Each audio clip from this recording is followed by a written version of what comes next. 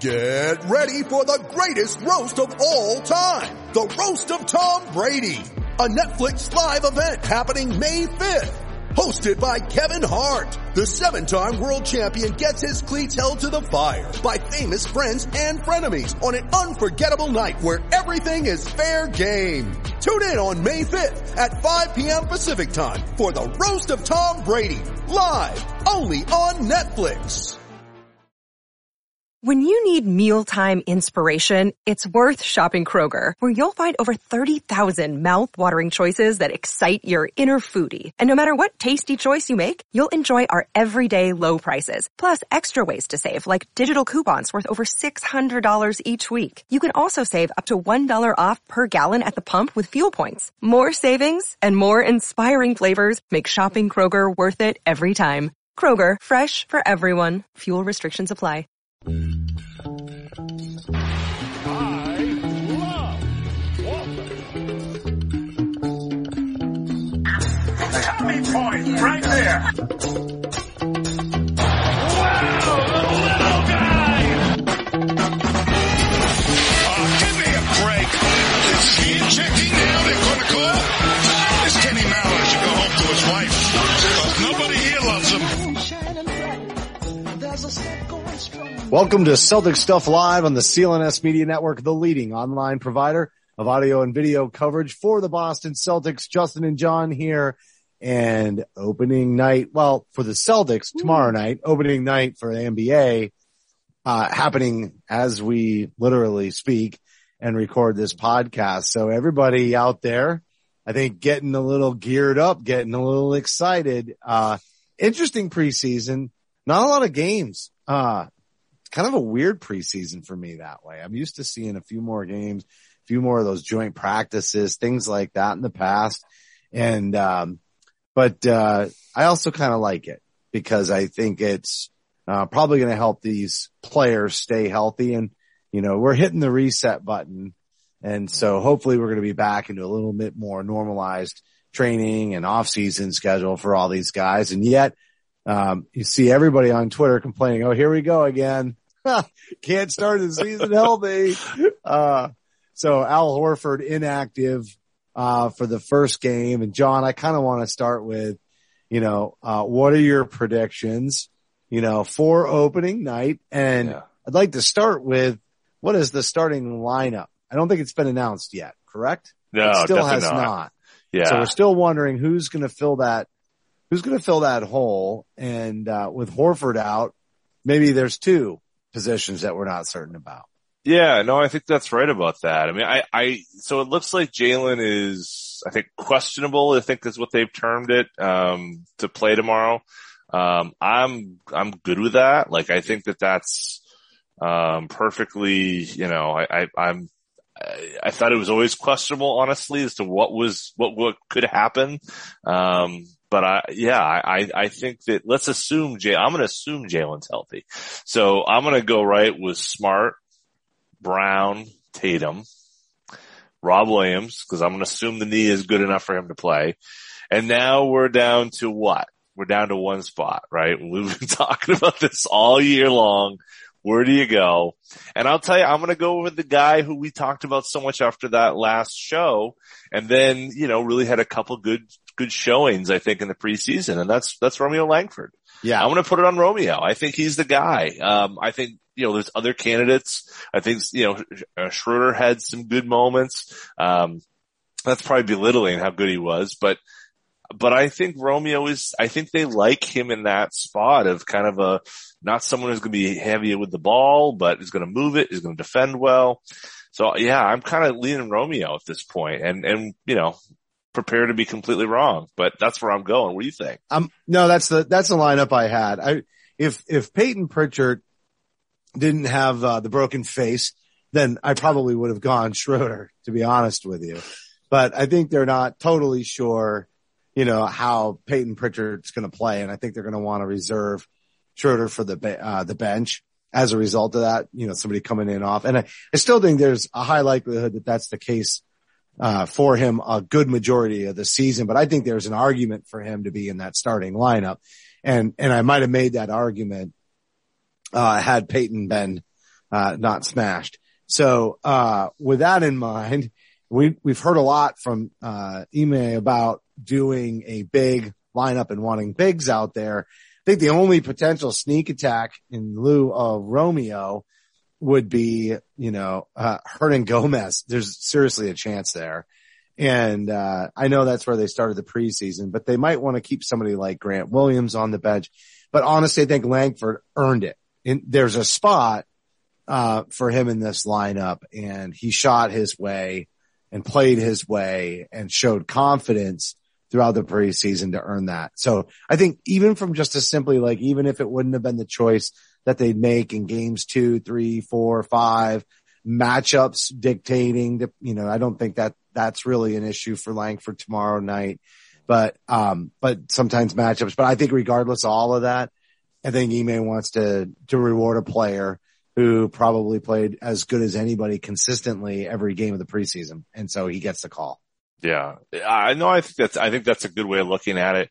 I think that he, I kind of got a little bit of, I don't know, I don't want to say flack, but I think there was some support there too from other corners that I think there's a lot of people sleeping on Romeo. We talked quite a bit about him, and I think it came before we had even games. More on Twitter, right? We had our right. Well, that's little kind of conversation with Byron. I was like, "Don't sleep on Langford," and then he goes off the next night. So. But right, and so I posted that, and then we kind of got going on that, and then stuff starts happening. People, and I just felt like I listened to another podcast that was basically putting him fifth out of all of the young guys, and.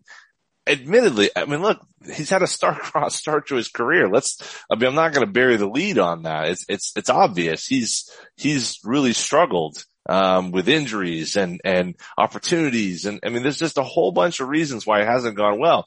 It's pretty clear. Like, it's not like a surprise that that's the case. But, he still is the 14th pick. He's defended his butt off when he's had opportunities to, at least on the defensive end, which probably was the biggest question going into it. And what was left is, can he shoot? And can he generate enough offense to make himself worthwhile? And the shooting certainly helps. But to me, the real trick with the Romeo experience is, can he get the ball in his hands, get downhill, and create offensive opportunities for himself and others? And I think we saw that in the preseason. That to me is the trick of, okay, now we can start to build off that.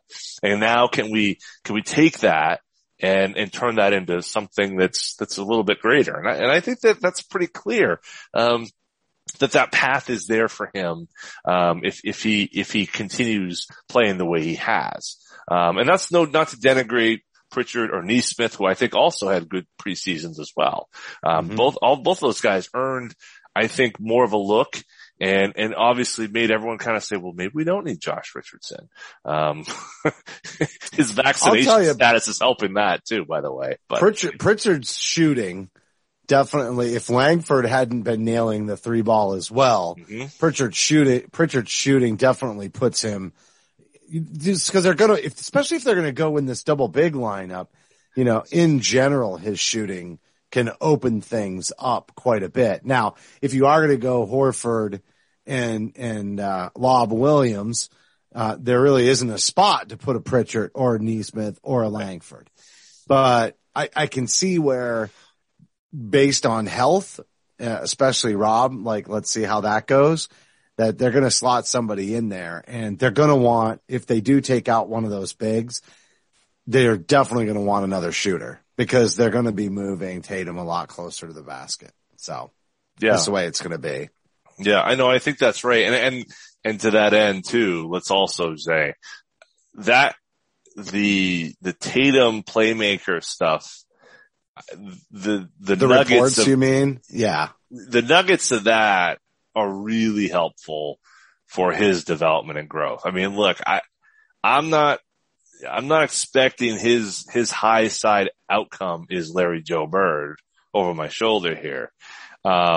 If he turns into a playmaker on par with, Kawhi Leonard or, that sort of, be like, wow, great, exciting. That's really great. I think there's a higher upside for him offensively than that. But at least, set the expectations low.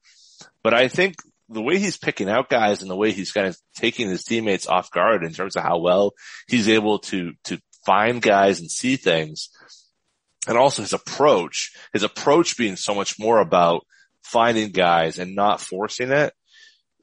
That's like game-changing level stuff in terms of moving him from a guy who's in that 10 to 15 range of the best to really up top 5, without question, and closing that gap, I suppose, on the young guy list with Luka. Yeah. The playmaking is going to be huge for the team, not just his development, but huge for the team. It's going to be huge for Jaylen Brown. Mm-hmm. It's going to be huge for continuing to reinforce and quell, this like manufactured sort of competition for who's the alpha dog on the team between them two. Like there's going to be so many reasons that would be healthy for the organization. But, in general, it's interesting that the 3-ball shooting is coming from these younger players, because that will also put Tatum in a leadership position, because he's going to be feeding these other younger players, mm-hmm. not necessarily the vets. And, it's Nesmith, it's Langford, and it's Pritchard. It's all these younger guys that they're actually getting all that floor spacing from.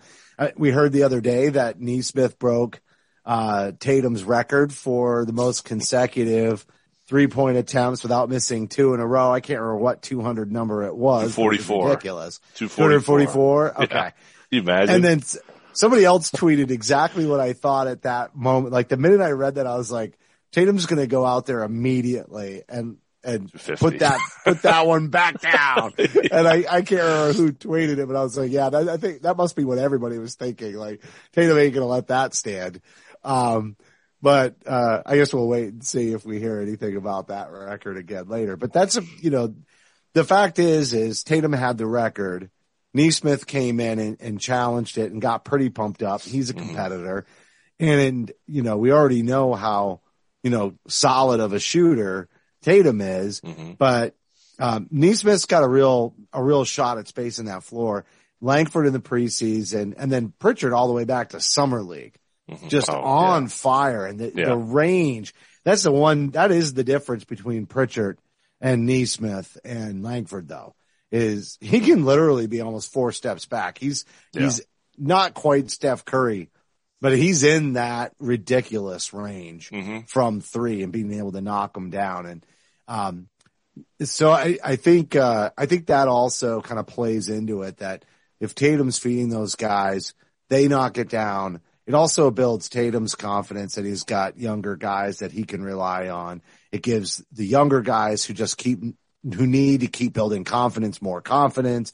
So, that's the way that I see it really impacting the entire team and their success. And I think when you look at last year's team, right, the difference is they didn't have the safety blanket, right? So if this was last year, let's assume you forget last year ever happened. I don't know how you can, because there's so many things have happened between last year and I'd like to forget the last 2 years, honestly. Yeah. Well, yeah, it's kind of a blur, so right? Many reasons. Yeah. But if you were just to ignore last year and you've got young guys in Romeo, Pritchard, and Nesmith coming out of the preseason hot, shooting the ball well off of a good, summer league and all that, what your feelings about that season forthcoming are just completely different than last year, where you had that weird thing where there's, it's a short turnaround and no summer league and you're drafted and then all of a sudden 5 minutes later. Yeah. I mean, it's like, okay, so take that. Okay. Say maybe this is a true representation of who those young players are as players. I think that's a very fair read on things to say, this is who Pritchard was going to be. This is who Nesmith was going to be. This is who Romeo is. And if you say that, and now you also have safety blankets in the way of Hernan Gomez and Josh Richardson and Schroeder. So if they don't hit, you've got guys who are, mediocre players. Obviously Schroeder, we know he can do more as a 6th man, but you've got something there if they forget how to tie their shoelaces.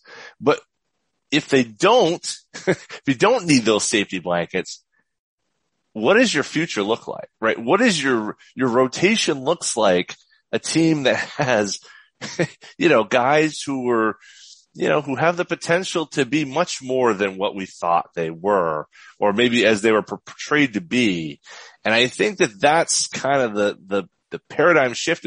These are the same guys. There's no difference a year ago to where they are now. The difference is they've had the opportunity, they're building off opportunity, and the Celtics have a break glass in case of emergency option, the team which they didn't have a year ago. And right. Should we kill, as a Danny Ainge defender, should we kill Danny Ainge for his broken roster construction? I'll kill him. I'll hate the Tristan Thompson and the Teague signings, sure. But, these three guys are still talented players, and Grant has shown up, I think, decently as well. If that's the case, does that make you take a different look at what you had last year? Maybe, maybe not. I'm just saying, I think there's just this, it's so different. It's not different, really. It's Schroeder, it's Vernon Gomez, and it's Josh Richardson. And there's still the jury is still out as to whether or not how much those guys will impact this team this coming year. And I know people won't necessarily agree with that, but that's how I feel. Well, it's not all that different than last year, but and it's still a double big. Yeah.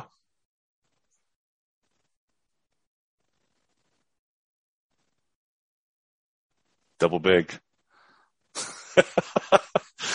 Justin's frozen here. So hopefully he's saying that still got the double bigs, but we'll see. We'll see. So while he's frozen, right, he's really thinking about his point here he's trying to get to, I'm sure. Mark there is he's smart. Back. He's back. It froze on you there for a second, Justin, just so you know. What? You froze. Well, my audio and video are going to be good when you download this. Right. But you're going to be frozen. Ooh. You're frozen. Ooh. Freeze him out. Let's see what happens. Freeze him out. We'll have to find out when we get this thing downloaded. I bet both of them are fine. I bet both of them are fine. Yeah. And nobody even knows what happened. And we're both talking over each other. Are you? Oh, that's so funny. You were like, hey, why did he finish that thought? Yeah. He just had a chance to talk. So here's the thing. Gotta love Zoom. Yeah. All I was saying was it isn't all that different except, that you've anointed, Marcus Smart. You don't have Kemba Walker in and out.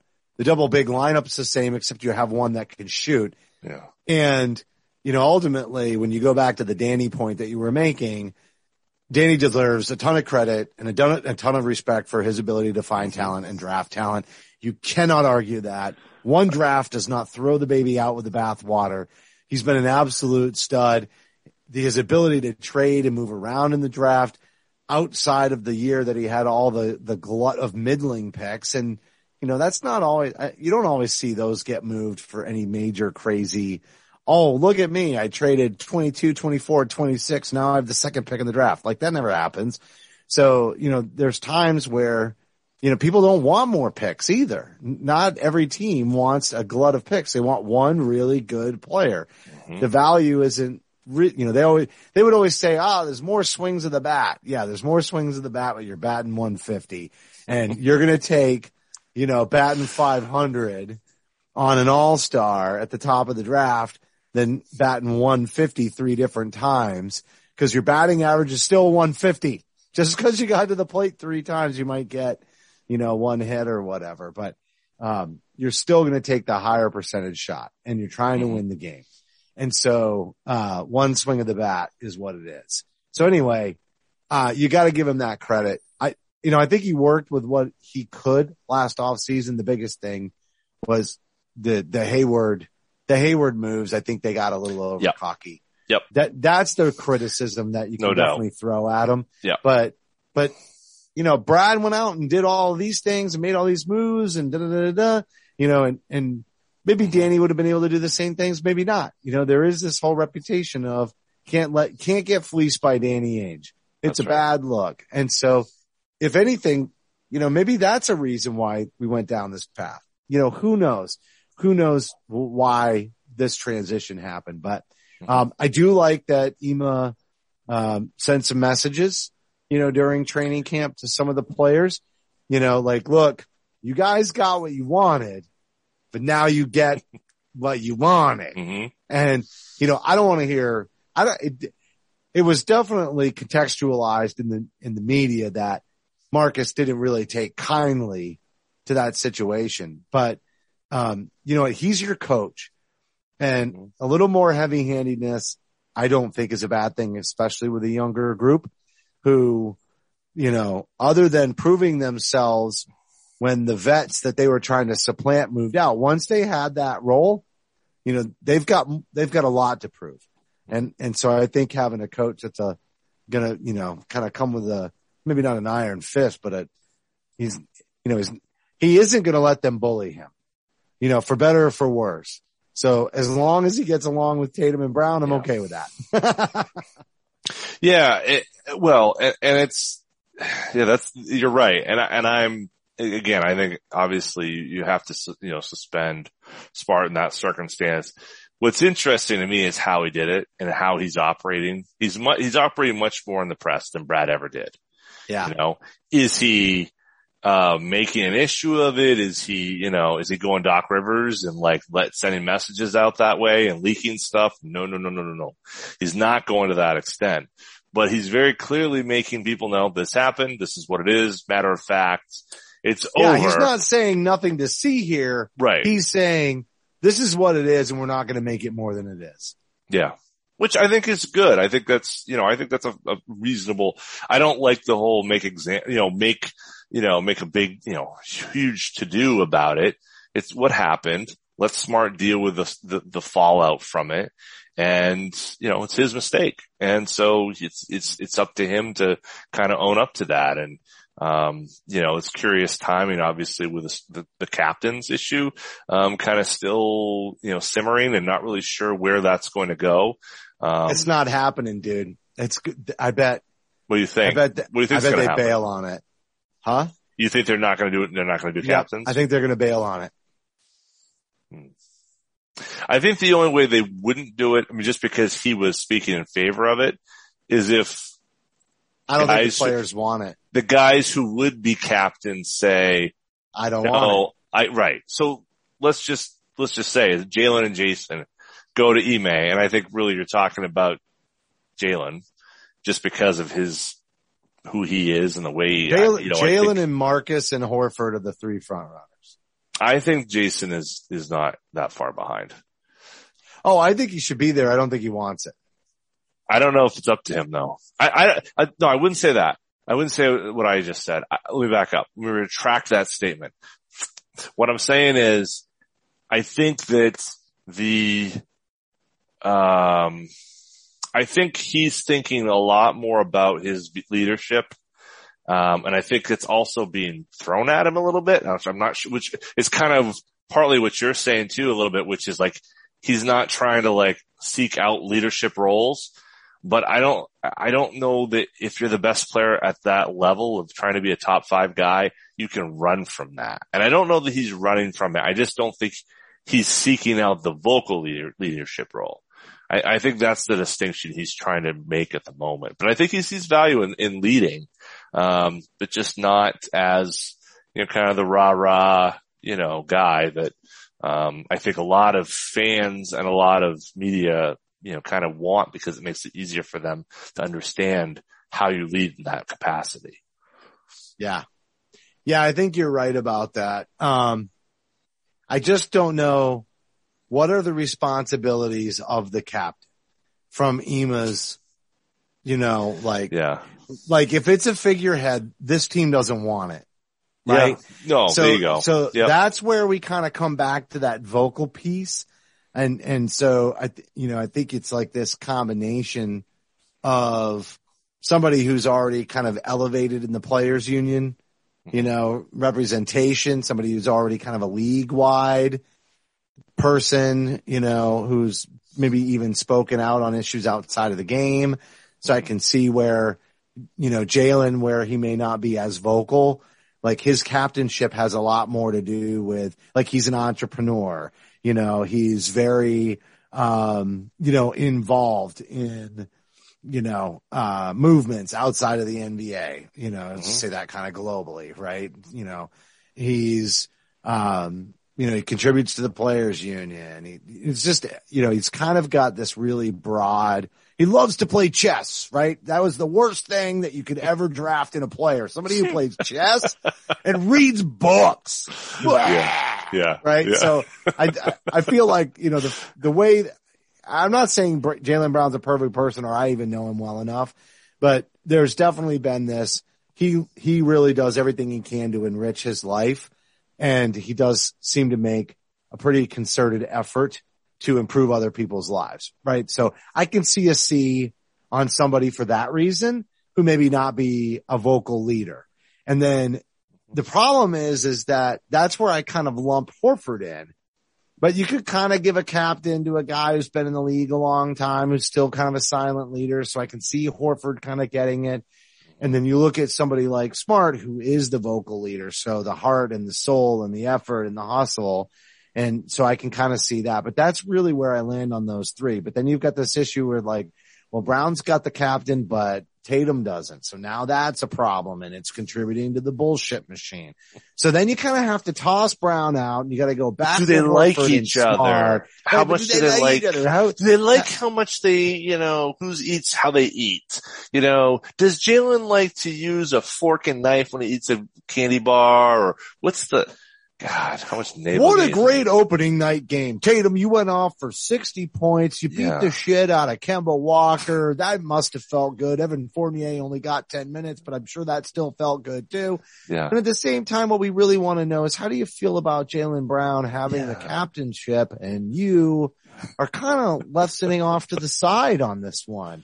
Does that put a strain on your relationship with Ime as he tries to establish himself as the head coach of this young club where we know everybody is sort of catty and bitter because they're not mature? Can you please tell us about that? Or should we just direct questions like that to Ben Simmons? Yeah, right.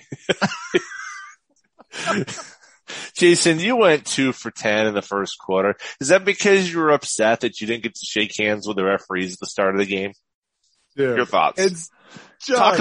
Talk about how it's like, gosh, like it's just it's so over the top. So yeah. Anyway, but I think they're in a lose-lose situation with this captainship. I think I think if they, especially after the Smart thing, like, what are you going to do? Now you're going to give it to him a week and a half, 2 weeks into the season, so that you set the right thing. Now it's this negative, right? It's this whole negative. Like, I bet they wish they had just shut the hell up on this thing and announced it once they decided it internally or not.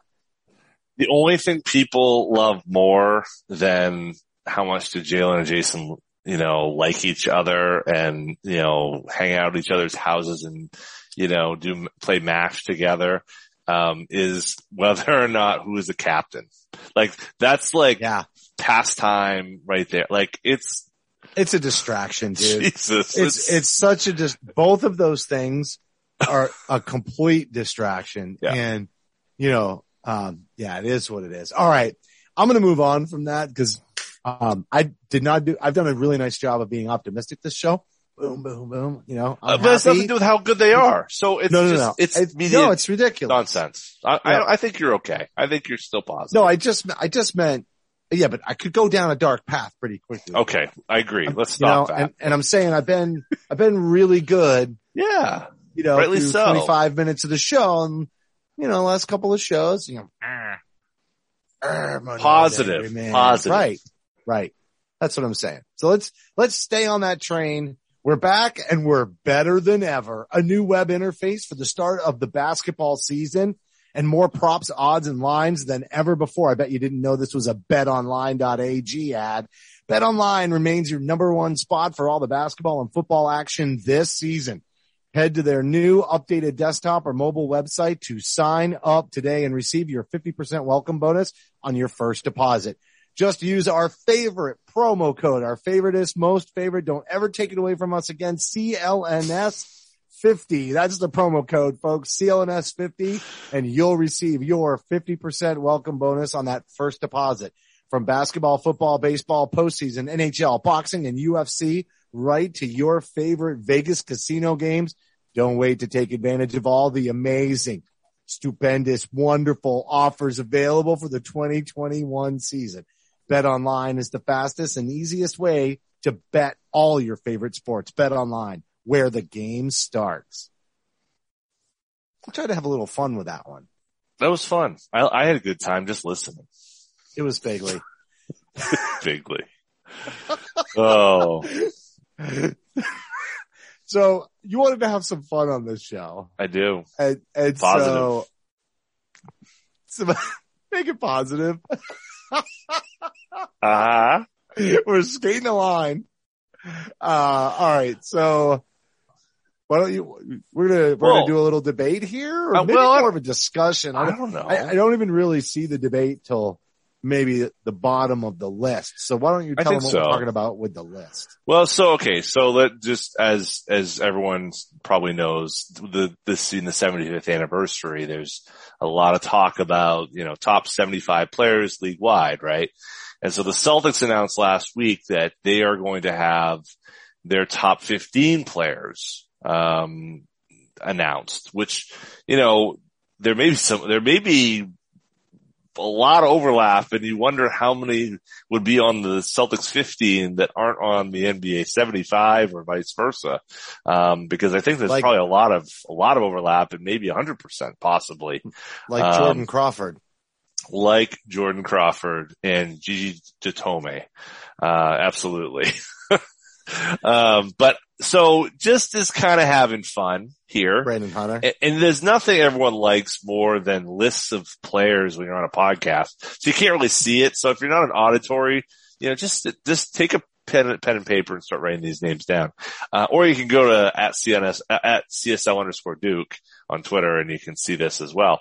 But okay, so I came up with my list, right? So my list, wait, did you write down a list? Oh, I had this on Twitter. There's a whole thing going on. Yeah. Oh, you've already got your list on. I got my list. Right. Okay. So I figured we'd go with my list. I'm just going to criticize your list. That's what I was really hoping you'd do, is just criticize me.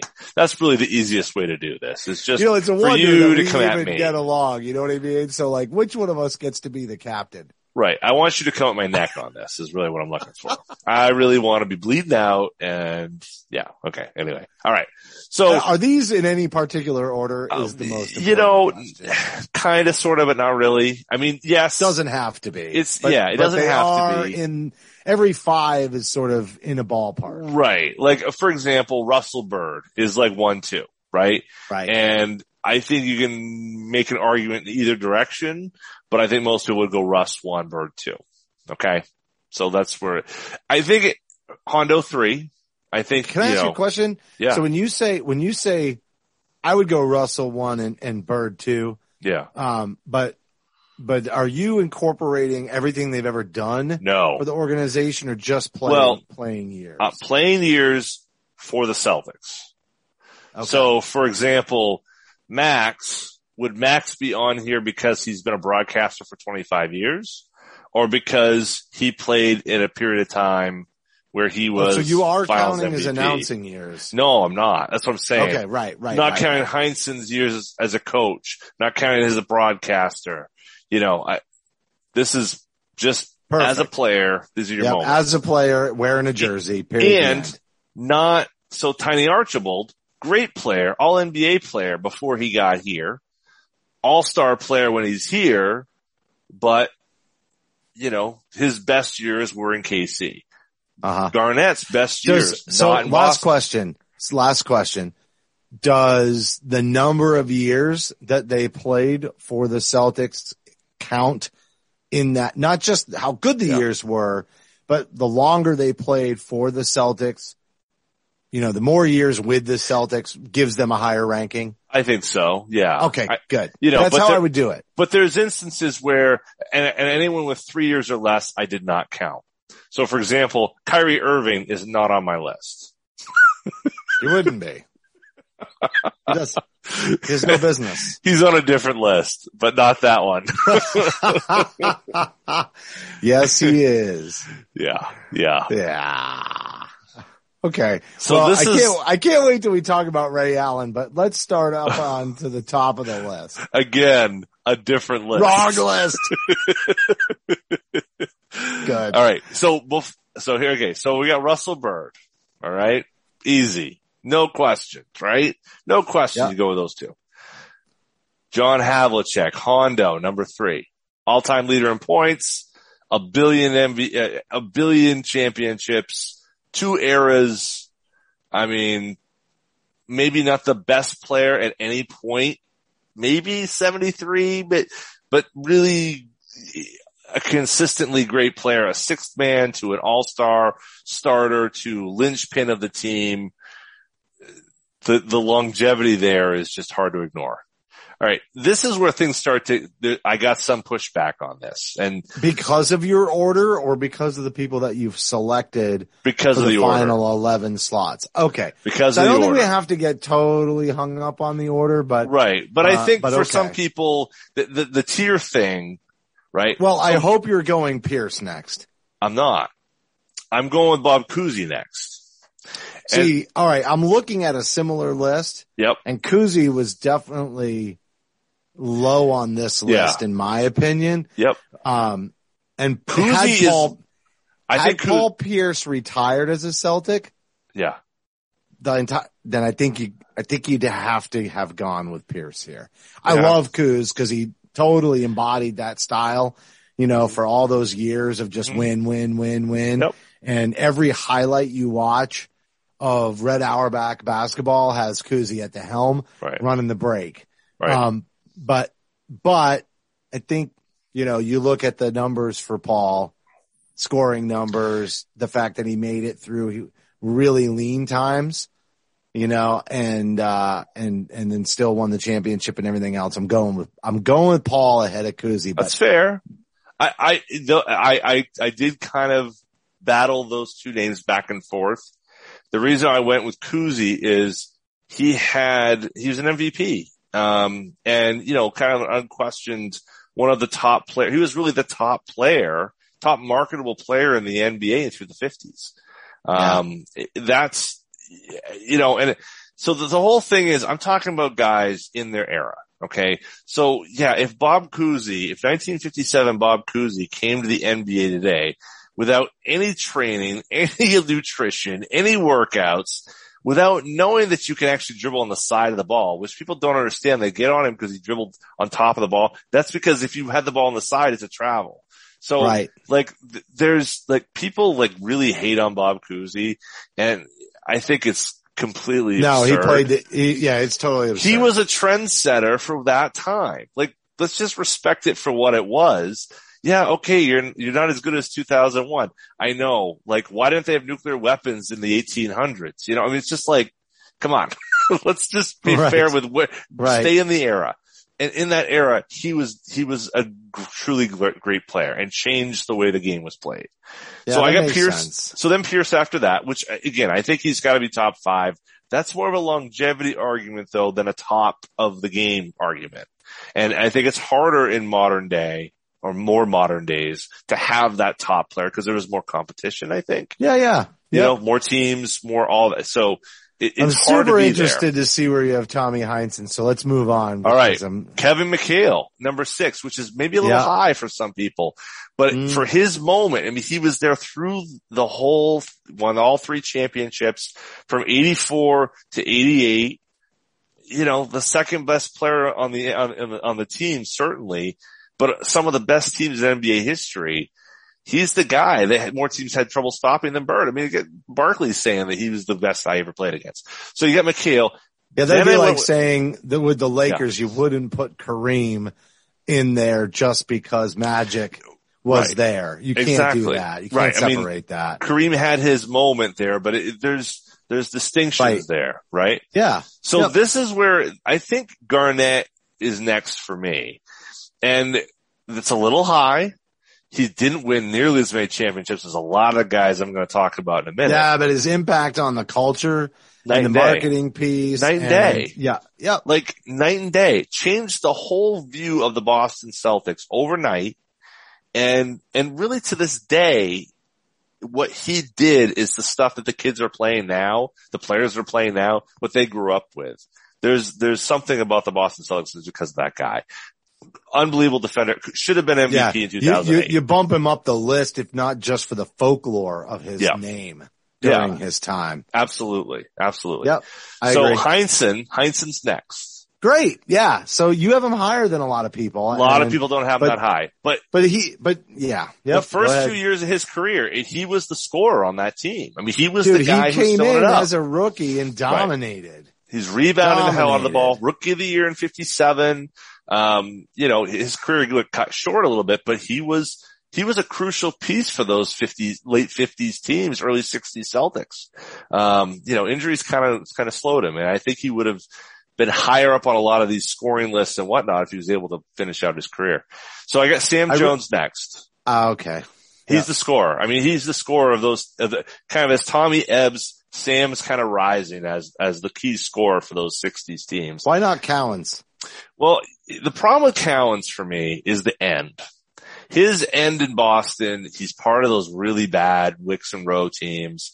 The departure in 80 to go to, kind of retire and walk away, and just a very strange kind of finish. On the other hand, an MVP, someone who won 2 titles. So Cowens smaller center who played the Celtics style of center and took them into that era, coming out of having one of the best centers ever and the best center power forward combo that they had until maybe the 80s came back around. That's a tough position to be in. It is. I'll give you Sam Jones ahead of Cowens, but he's got to come in right after that. And I totally, when I look at this list, and that's the one I kind of look at and say, geez, I really feel like Cowens should be higher because of what he did. Like you said, changing the culture. He's big fan. As good as Hondo was, it was Cowens and Tommy coming in that changed the way things worked in the 70s. Is Billy Howell going to get in your top 15? No, not at all. No, not even close. Not there. Nope. Not even the 20.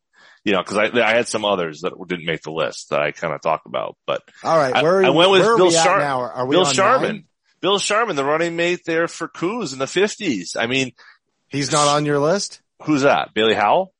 Sharman's next. Sharman's after okay. Cowens. What number are we at? I'm Is at that 11. 10? I'm down to 11 that's now. 11. Wow, yeah. We're getting lean. Okay. We're getting lean, yeah. I mean, but MVP, All-Star, again, the scorer before, in the backcourt, the scorer next to Kuz before Sam Jones kind of takes off. Important player in the 50s, a very important player. Those backcourts of the Celtics really were it was Sharman and Kuzi, and they just didn't have the front court defensively to kind of do it. So moving on there, Parrish and DJ. Now Parrish gets the nod over DJ at 12 versus 13 because obviously the 3 championships as opposed to just the 2 for DJ, but also the latter end of his career. The 95 season, the 94 season, the years are 94 season, 93 season. He was great. He was great those last few years. And I don't mean to say like that kind of discredits, but he had to keep Kareem in check. That's, people want to talk about Wilt versus Russell. Oh, I think Parrish could have been higher up that list. Absolutely. Honestly, but what he was, could. The thing is think about it. We just put Garnett ahead of Parrish. Oh, sure. Yeah. There's a lot of people that are not doing that. No. As great as Kevin was, that's why I asked you the longevity question. Right. That may or may not put a Parrish ahead of KG. Absolutely. Depending on how you weight that. But the impact, the thing I'm kind of weighting heavily is how high were you at the top of the game? Chief was never a top 5 guy, maybe even a top 10 guy, you could argue. Always there, always right in the mix, no doubt, because that consistency throughout. But he was never, like I said, Garnett should have won MVP in 08. without the injuries in 2009. They win back to back, and then we all know the story. And then you have DJ at 12? 13. 13. So DJ's a tough one for me. DJ and the next two could almost all three could be interchangeable. Let's just consider it that way because I really want to get to who you left off. So DJ, then JoJo, then Rondo. Whoa. Yeah. A lot of people are like, Rondo? Rondo ahead of Reggie Lewis? No, Reggie. No. Reggie was saying, I'm just saying Rondo ahead of Reggie. Oh, sure. Yeah. So let me just kind of let me sit in these three for a second. All right. Okay. So first of all, DJ, when they lost Tiny, they needed that infusion of talent, right? The 84 does not happen without DJ. Arguably 85 isn't the same without DJ. Now things start to fall off 86, 87, 88. He's not the same player the first two seasons, I think. I think he starts to age, which is, very natural. And I may be biased against DJ because so much of his latter years are kind of what sticks in my mind. But he was so important to 84 and 85 it's difficult to put that aside. And he's the best defensive player. You put him on Magic and that slows Magic down enough to slow down the Lakers. JoJo was crucial to the 70s Lakers. So it's crucial to the 70s Celtics. He's the guy pushing the pace. He's got that athletic build that looks like he could have, walked off a football field. Smooth shooter. I mean, it's all right there. Rondo's the controversial one, right? Rondo is the controversy. But you look at Rondo's numbers are better than Tiny's numbers. I know. It's crazy. His numbers are better than Tiny's numbers in the early 80s. When you take that number from 09 to 12, Rondo is a better player than Tiny was. And no one wants to believe it, but it's true. You go on a Basketball Reference. So those three are there. And then you look at some of those other guys. It's hard to, the biggest one that I kind of looked at that I felt like maybe should be on the list is Max. But I had a hard time. What about Ed McCauley? No, I didn't put Antoine Walker. No way. So let me just ask you though. Freaking way. When you talk about numbers, why not Antoine? It's so inefficient. Incredibly inefficient. I get like the absurdly inefficiency. inefficient. I don't want Antoine in my 15. I just don't know how Rondo gets in there and Antoine's not even in the conversation. Let's look at Rondo, right? Rondo was the best player, hold on. He was the best playoff player from 2009 to 2012. The best playoff player. KG, Paul, Ray, Rondo. It's not, that's just what it is. But don't you think it has something to do with the people that were around him?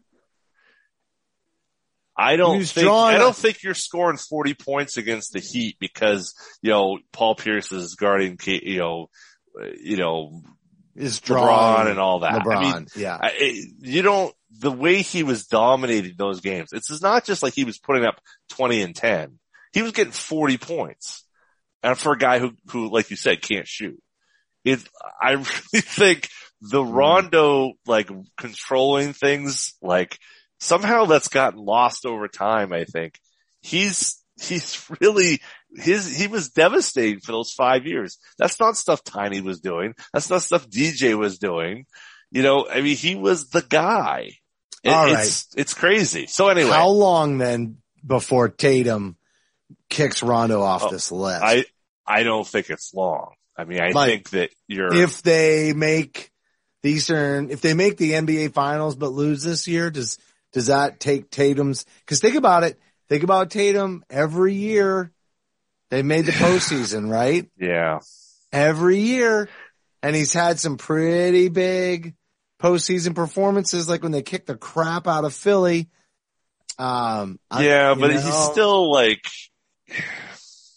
I have a hard time with projection for a franchise that's been around 75 years. I have a hard time with living with projections that much. It's not projection. It's how many years did Rondo play for the Celtics and how many years has Tatum played for the Celtics? He's pretty close already. Like, what does he need? 2 more seasons before he's matched Rondo's longevity? Like, I'm just saying, let's see. if all things are equal, when they play the same amount of seasons as the Celtics, 2 more seasons, yep. Right? You're right. So in 2 more seasons, I don't think there's a question. Rondo, you're out of here. Probably. I think you're probably right. I think you're probably right. Probably. Definitely. I mean, think about the people you're saying he's gone past. So let's talk about the omissions, right? He's the guys I left off. Tatum leapfrogs these people in 2 years if you've got Rondo at 15. Well, but just look at just saying it's not just Rondo you're talking about here. We're talking about Frank Ramsey. We're talking about Satch Sanders. We're talking about Max, Finals MVP, jump on my back, but there's boys, nothing 84. about Tatum Tiny versus Rondo. Isaiah Thomas. Like, it doesn't pull Rondo out and you swap in one of these guys. No. That's not my Isaiah point. definitely deserves. I get your point. My point is that Rondo is out in 2 years because Tatum. But they're not doing a 77th. They're doing it 75. 77th. Oh, I see what you're saying. It's the 75th anniversary is why they're doing. I see I got it. You're not going to change this list. You're saying this is a snapshot in time and it can't be revisited in 2 years. I mean, if we're making that list for the 77th anniversary of the NBA, I mean, I think you're right. I think I would say, Tatum isn't probably just at 15. He's probably closer to like 7 or 8 at that point, but so why doesn't he make the list today? Yeah. The challenge for Tatum to me is that how do you take team success? How do you get enough team success to beat out guys who've won rings? Everybody on this list has won a ring or 2 or 3 or 11. Okay. That's a prerequisite. Tough. Tatum's got to get a ring to get in here. Yeah, it's pretty tough. I mean, Does got to be he have pretty this special. season? Are you giving him this season? Can we do this at the end of the year? Would. If the Celtics win the championship, Rondo is off and Tatum is on. Deal? That takes us perfectly into our wrap-up conversation. We've hit about an hour, so I'm gonna take us to close. That was fun. I don't think I picked you apart like crazy, and you've got some sound. It's pretty sound, and I don't think hey, it's nitpicking at that point. I'm surprised though you didn't put Danny Ainge in there too. There's definitely plenty of guys kind of, on the fringe of that conversation. But so what are the projections for this year? Because if they win a championship, I'm kicking Rondo off your list. I want a revision. That simple. That's what we want to have happen. It feels like you're targeting Rondo. I gotta say, it feels a little bit like, I'm channeling the Rondo thing is really like, I believe you said once he can't even hit the backboard, I think, on a shot. I think that's what my dad said. No, you said it. I remember. This was not a dad head. This was a Jughead original, I remember. Yeah, because it happened. It definitely happened. Oh man. It might not have happened as often as I liked to, right. Yes, give it crap, but of course. Okay.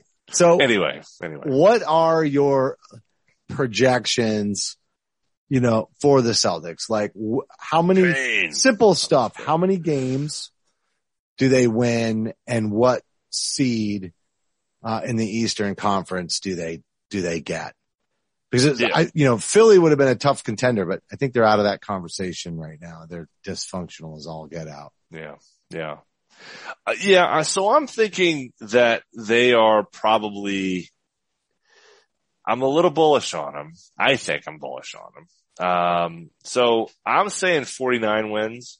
Yeah. I was going to say 48. We always do that. We're always within one. I know. It's crazy. It is really weird. We're usually within one game. Yeah. Remember when we were like, Hayward, Kyrie, 55. Yeah. 54. I can't go 50. And also the COVID thing and not knowing who you miss and all that stuff. But I like the depth. I think the depth is good enough. I think Tatum is going to level up this year.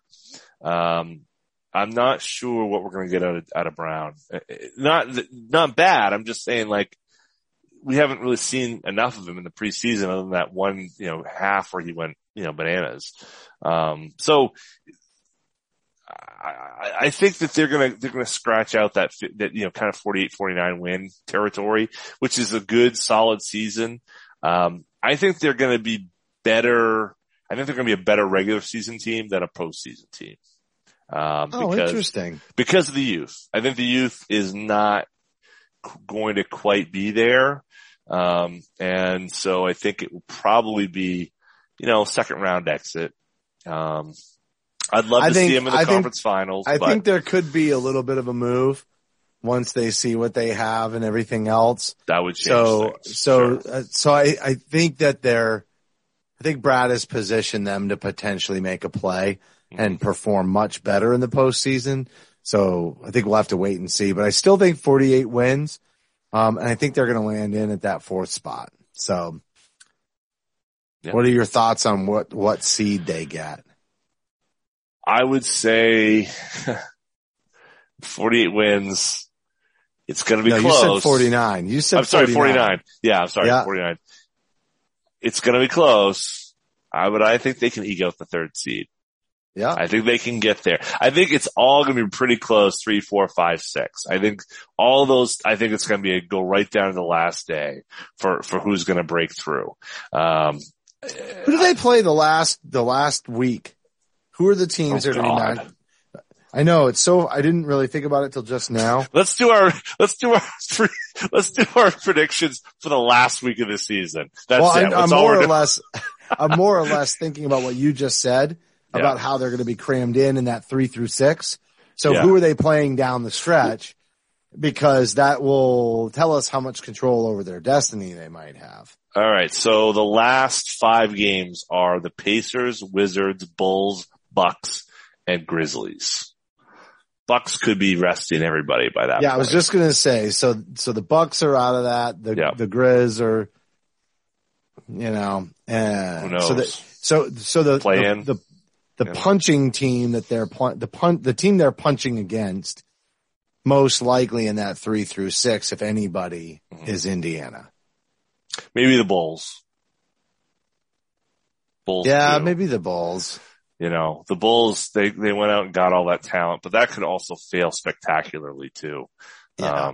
I'm not a big believer in what they have there. So, I don't think they have enough defense personally, but yeah, I agree. I think it could come down to that last week and trying to figure out, the jockeying for position thing. The Celtics do have a tough, December. Kind of looking at the schedule, they've got the Jazz, they got, the Lakers, they got the Clippers, they got the Suns, they got the Bucks, they got the Warriors, the Sixers again, the Bucks again, the Clippers again, the Suns again. I mean, their December is kind of hellish. January is much nicer to them with some, playing New Orleans and Charlotte and Detroit and Orlando, and things get a lot easier, in January, but December is a tough run. Out at the bat, it's not too bad, in November. So they've got to kind of get going. But if they haven't hit their stride by the start of the month of December, kind of the end of that first full month, I guess, it could be a slog just looking at the type, or we're getting to Christmas and we're getting, really optimistic because they're able to put a hurt on some of these teams that maybe we didn't think they would be able to. Certainly playing Golden State early on is a good thing, before, Klay Thompson comes back. So, let's hope that works out well for them. They got a puncher's chance. Yeah. Puncher's chance. Yeah. I like it. I like that. Yeah, it's all about health once again, folks. I think so. Yeah. And it really is. And having depth now. Yeah, but the depth is there. So now it's about the right players staying healthy. And you know, I don't care how much they've bolstered in the big man department. If you're struggling to keep Al Horford and Robert Williams in lineups, that's gonna take a major toll. Toll. And Cantor's going to play more than they think. Yeah, I completely agree. Yeah. All right. Well, everybody enjoy the first game of the season, opening night. By the time you listen to this, probably that'll be tonight. But I hope everybody enjoys it, has some fun. Celtics basketball, it's back. So's John. So's Justin. That's me. And we will talk to you on the flip side after the start of the season. We see what this team kind of shows us. I did not get enough in preseason, so I'm glad we're starting the real season. That's going to do it for this week's show. As a reminder, you can support Celtic Stuff Live by following at @CSL_tweet live on Twitter. John is at @CSL_Duke. I am at @CSL_Justin. A heartfelt thank you to everybody for tuning in. And a heartfelt thank you for tuning in. Honestly, heartfelt thank you we always say it's heartfelt. There it is. It's the heart. On behalf of the founder of CLNS Media, Nick Gelso, and my co-host, John Duke, I'm Justin Poulin. Oh, there's the heart. Oh. If you aren't watching on YouTube, please do tube. That was dumb. That's going to do it for this edition of Celtic Stuff Live.